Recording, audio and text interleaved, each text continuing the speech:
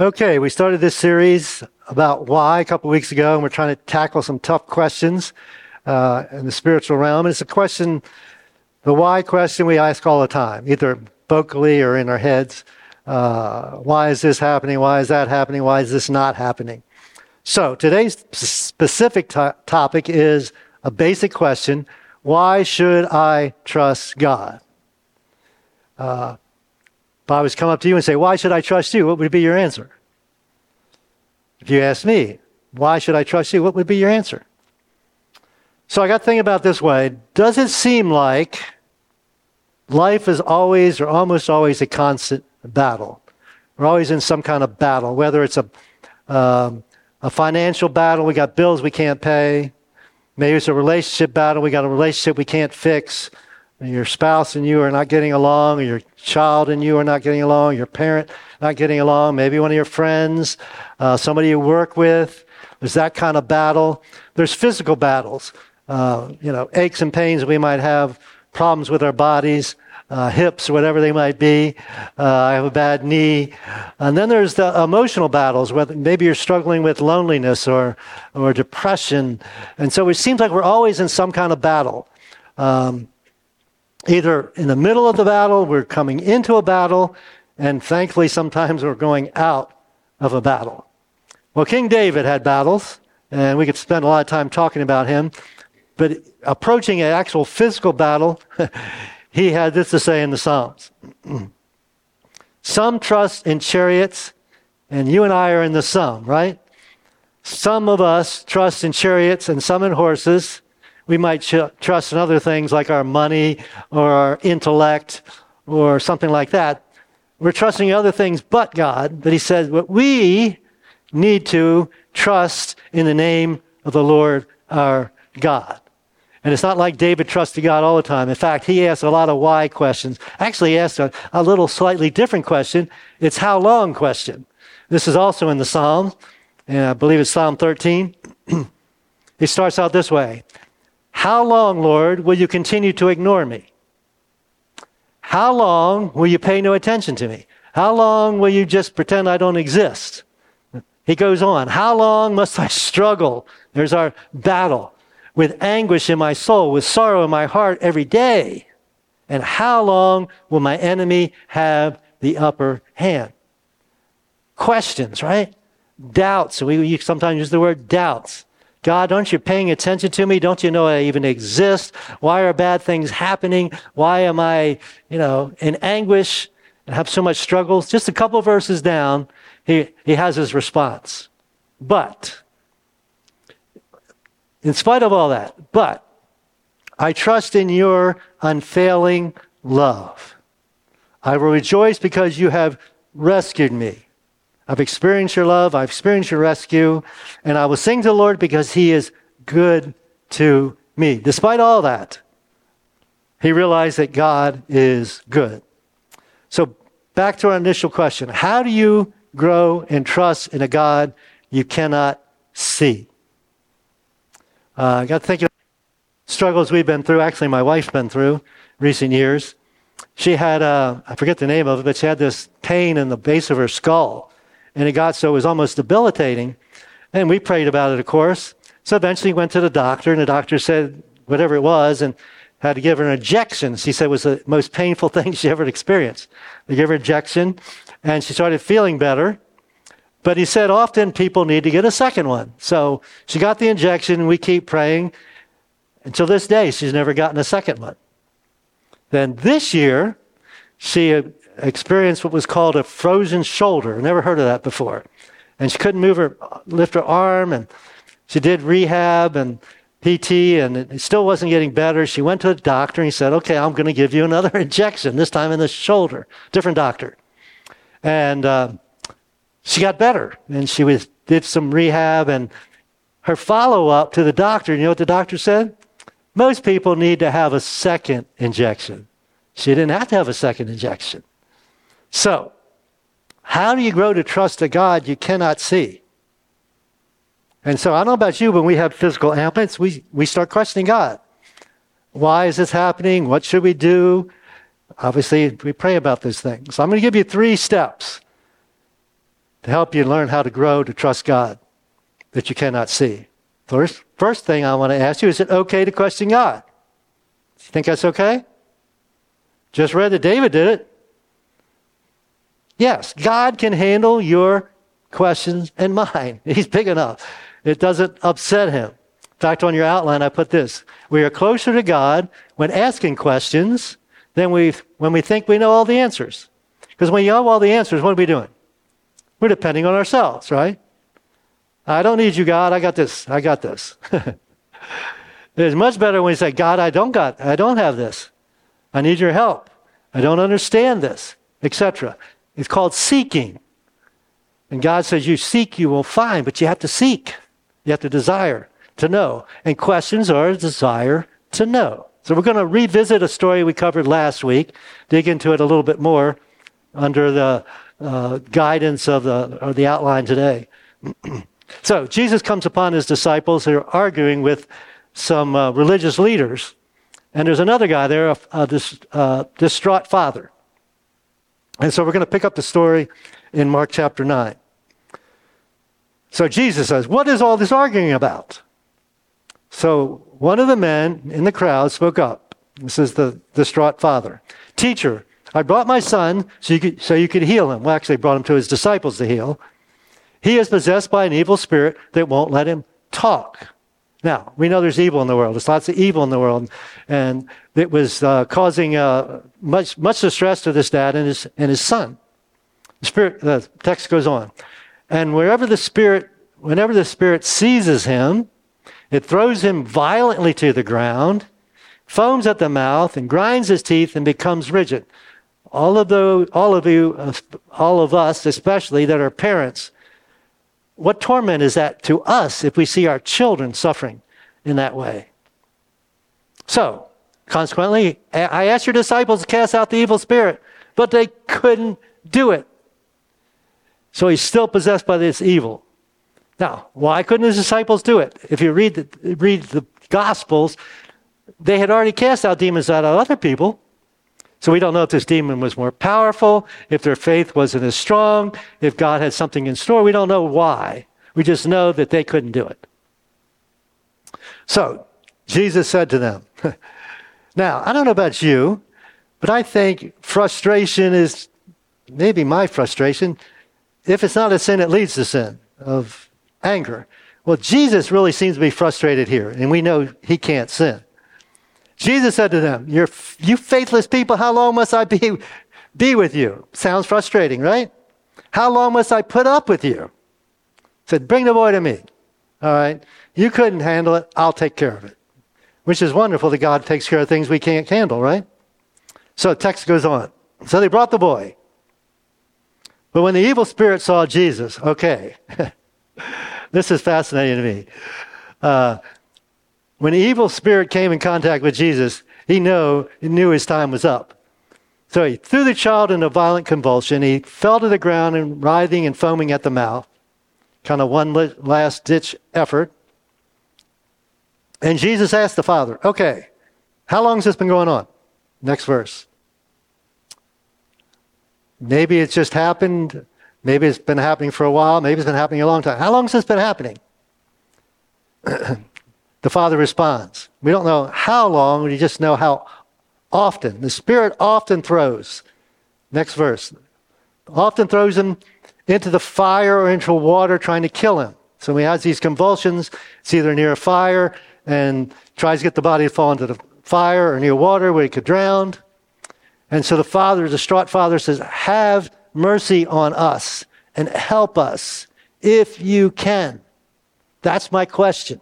I don't know if you can or not, but I'm hoping that you can help my son. So I put on your outline, God would rather you and I run to him, go to him with our questions, than run away from him with our doubts and our questions. What does it happen in your life when you have doubts and questions? Do you run to God? Do you seek? Or do you say, okay, God, if you're not going to fix this, thanks, but no thanks. Really important for us. The bigger our questions, the faster to run to Almighty God with those questions. So first we question. Secondly, how do we grow and trust in God we cannot see? You pray. What do? You ask. So this father is asking for help. And the way we ask God for help is by prayer, right? Back to the text. Jesus' response is interesting. What do you mean? Duh. If I can. I'm God. Of course, God didn't know he was God. You and I, 2,000 years later, know that. But he didn't know. He called him teacher. Thought he was a miracle worker. Anything is possible if a person believes. Nothing is impossible. That's basically what he's saying, right? So, what is the father's prayer? The father instantly cries out, the next verse, I do believe, that's why I came. I do believe, I'm trusting you can do this, but help me overcome my unbelief. I already saw the disciples not be able to help me, so I'm kind of wavering here. I have some faith. I don't know if it's enough faith. Help me overcome the lack of faith that I might be experiencing. Now, something I didn't mention last week that I need to mention is faith is a gift, right? I can't conjure up faith. Faith comes from God. So his prayer is, you've given me some faith. I don't know if it's enough. Please give me enough. My son is suffering. And how did Jesus respond to him? How does he respond to you and I when we're struggling with our faith? In this case, he said it's okay. And he heals his son. He casts out the demon. In your case, in my case, it's the same. Jesus is going to say, get out of here until you have more faith. That's not the way God responds to us. He responds to the prayer, the desire for more faith. And people go away, and then Jesus gets together with his disciples. He's mentoring these guys, right? They're going to take over when he's gone. So afterwards, when Jesus was alone in the house with his disciples, they asked him, why couldn't we cast out the evil spirit? Interesting question, right? We did it once, can't do it. Next time we couldn't do it. Jesus said, this kind can be cast out only by prayer. Prayer seems to be the key that unlocks faith, right? Since faith is a gift from God. So we question, that's fine, that's good, seek from God. Cry out to God, pray. I don't understand, God, I need your help, I need some explanation, whatever it might be. Now most of us do that, don't we? We question God, we question the situation, we pray for clarity if nothing else. But here's where I think we fall short. And this is a critical part. How do you grow in trust in God you cannot see? You surrender. You surrender. Now you see that word surrender, it's kind of a negative word, right? It's like, I give up. I'm not trying anymore. But that's not what the word surrender means at all. In fact, it's just the opposite of that. On your outline is choose to trust God when you don't understand. All right? Okay, I don't understand. I got my question. I'm praying, but I'm going to trust you anyway. That's not giving up. Trust is not giving up. Powerful verse, or two verses, passage in Proverbs talks about trusting the Lord. Proverbs 3, 5 and 6. Trust in the Lord with all your heart. That's surrender. Do not depend on your own understanding. Seek his will in all you do, and he will show you which path to take. Now, what's the problem with our own understanding? It's limited, right? I understand some things, or other things I don't understand. And so when I don't understand, where can I get more understanding? Well, as Jesus followers, we have a whole book here to help us understand, right? It tells us about God and what we should expect and what we should do, etc. You can seek counsel from wise people or wise counsel. But the problem of our understanding is so limited, especially you guys. Let me ask you a question. How many times have you thought something was a good idea and it turned out to be stupid? Don't raise your hand. We've all done that, right? Our wives, if you're married, can testify to that, right? Shake your head, lady. Absolutely. So our understanding is limited. And so I put on your outline, don't depend on what's limited. If you have another option, then we have another option. So what is trust? The literal, not Greek, it's Old Testament. Hebrew word means this: to stretch out, to bow face down before God. It has the implication of a servant coming and bowing before his master, waiting for instructions, waiting for commands. It'd be commands to the servant, right? So that's what our trust is. We come before God and we ask, okay, what do you need me to do? What am I supposed to do? I'm waiting until you give me marching orders. I put on your outline, trusting God doesn't mean that you always get what you want. Parents, this is easy for us to understand, right? Your kids come to you with all kinds of maybe silly requests, right? Like, can I have candy for dinner? And as a parent, you don't give your kids candy for dinner, right? Because why? You have a greater understanding of the needs of the body and what the body needs to consume, so you make them eat their vegetables, right? And our kids sometimes sit at that table a long time trying to get those vegetables down, right?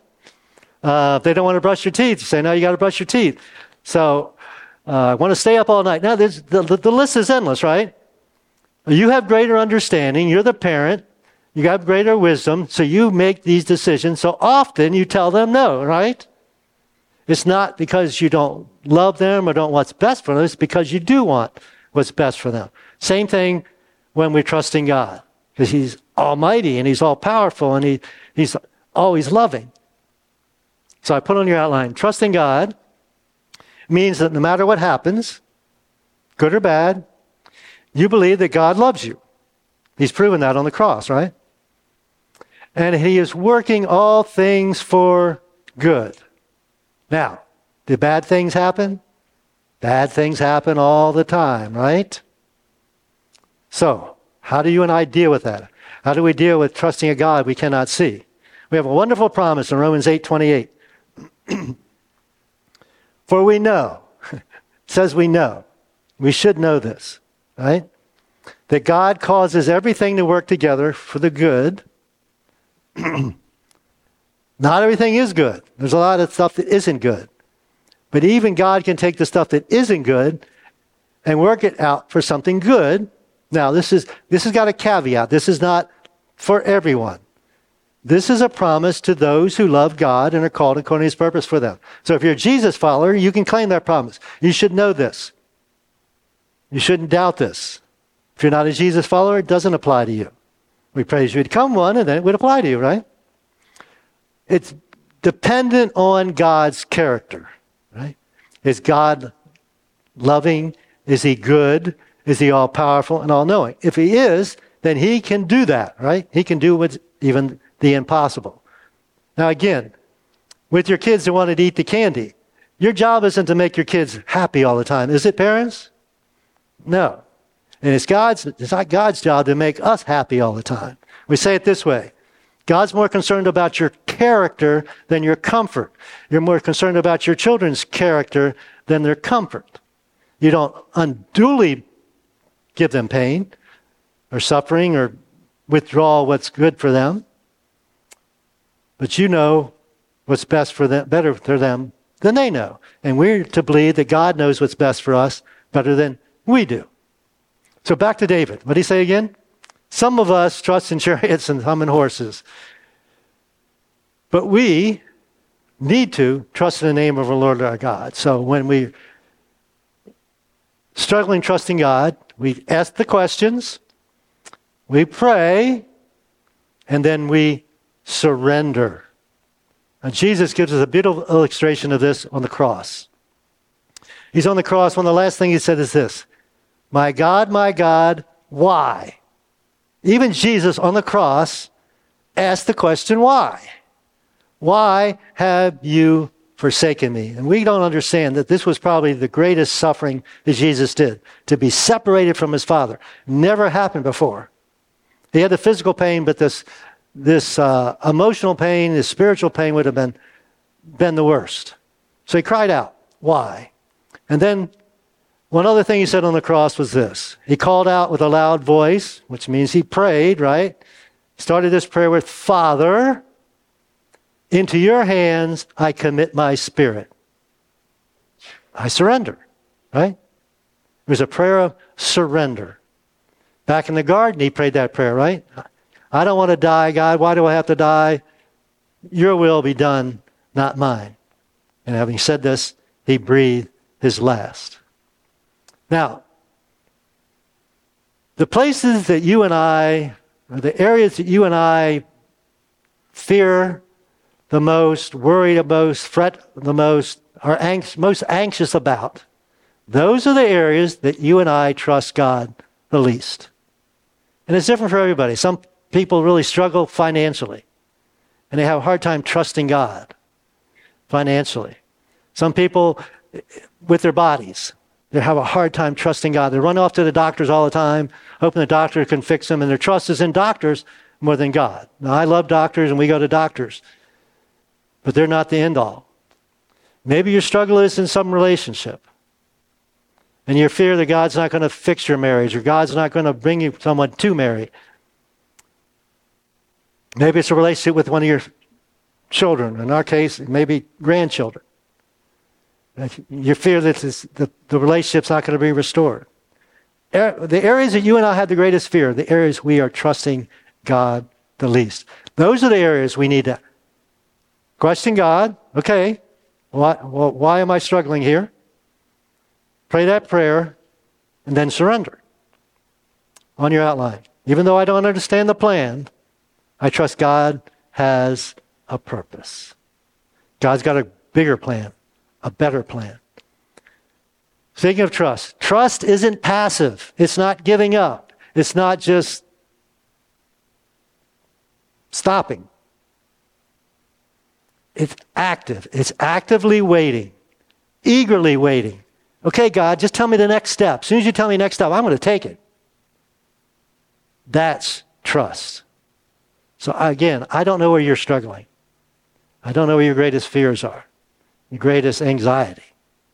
Again, it could be physical, it could be financial, it could be relational, it could be spiritual. Maybe you're struggling with believing that God even exists. People are, what are they calling it? Undoing their beliefs.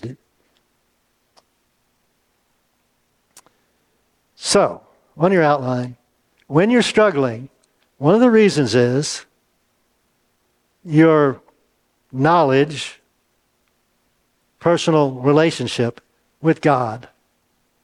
It's hard to trust God when you can't see Him. All right, that's given. But it's easier to trust Him when you know Him, when you have a relationship with Him. See, the first time I ever met any of you, I didn't trust you. First time you met me, you didn't trust me. Didn't have any experience, right? Didn't know if I was trustworthy. I didn't know if you were trustworthy. Over the years, and some of you I've known a long time, I can trust you. And hopefully you can trust me. Why? Because you know me, and you know I'm trustworthy. And we need to learn that know and come to know God is trustworthy. So how do you do that? How do you do that?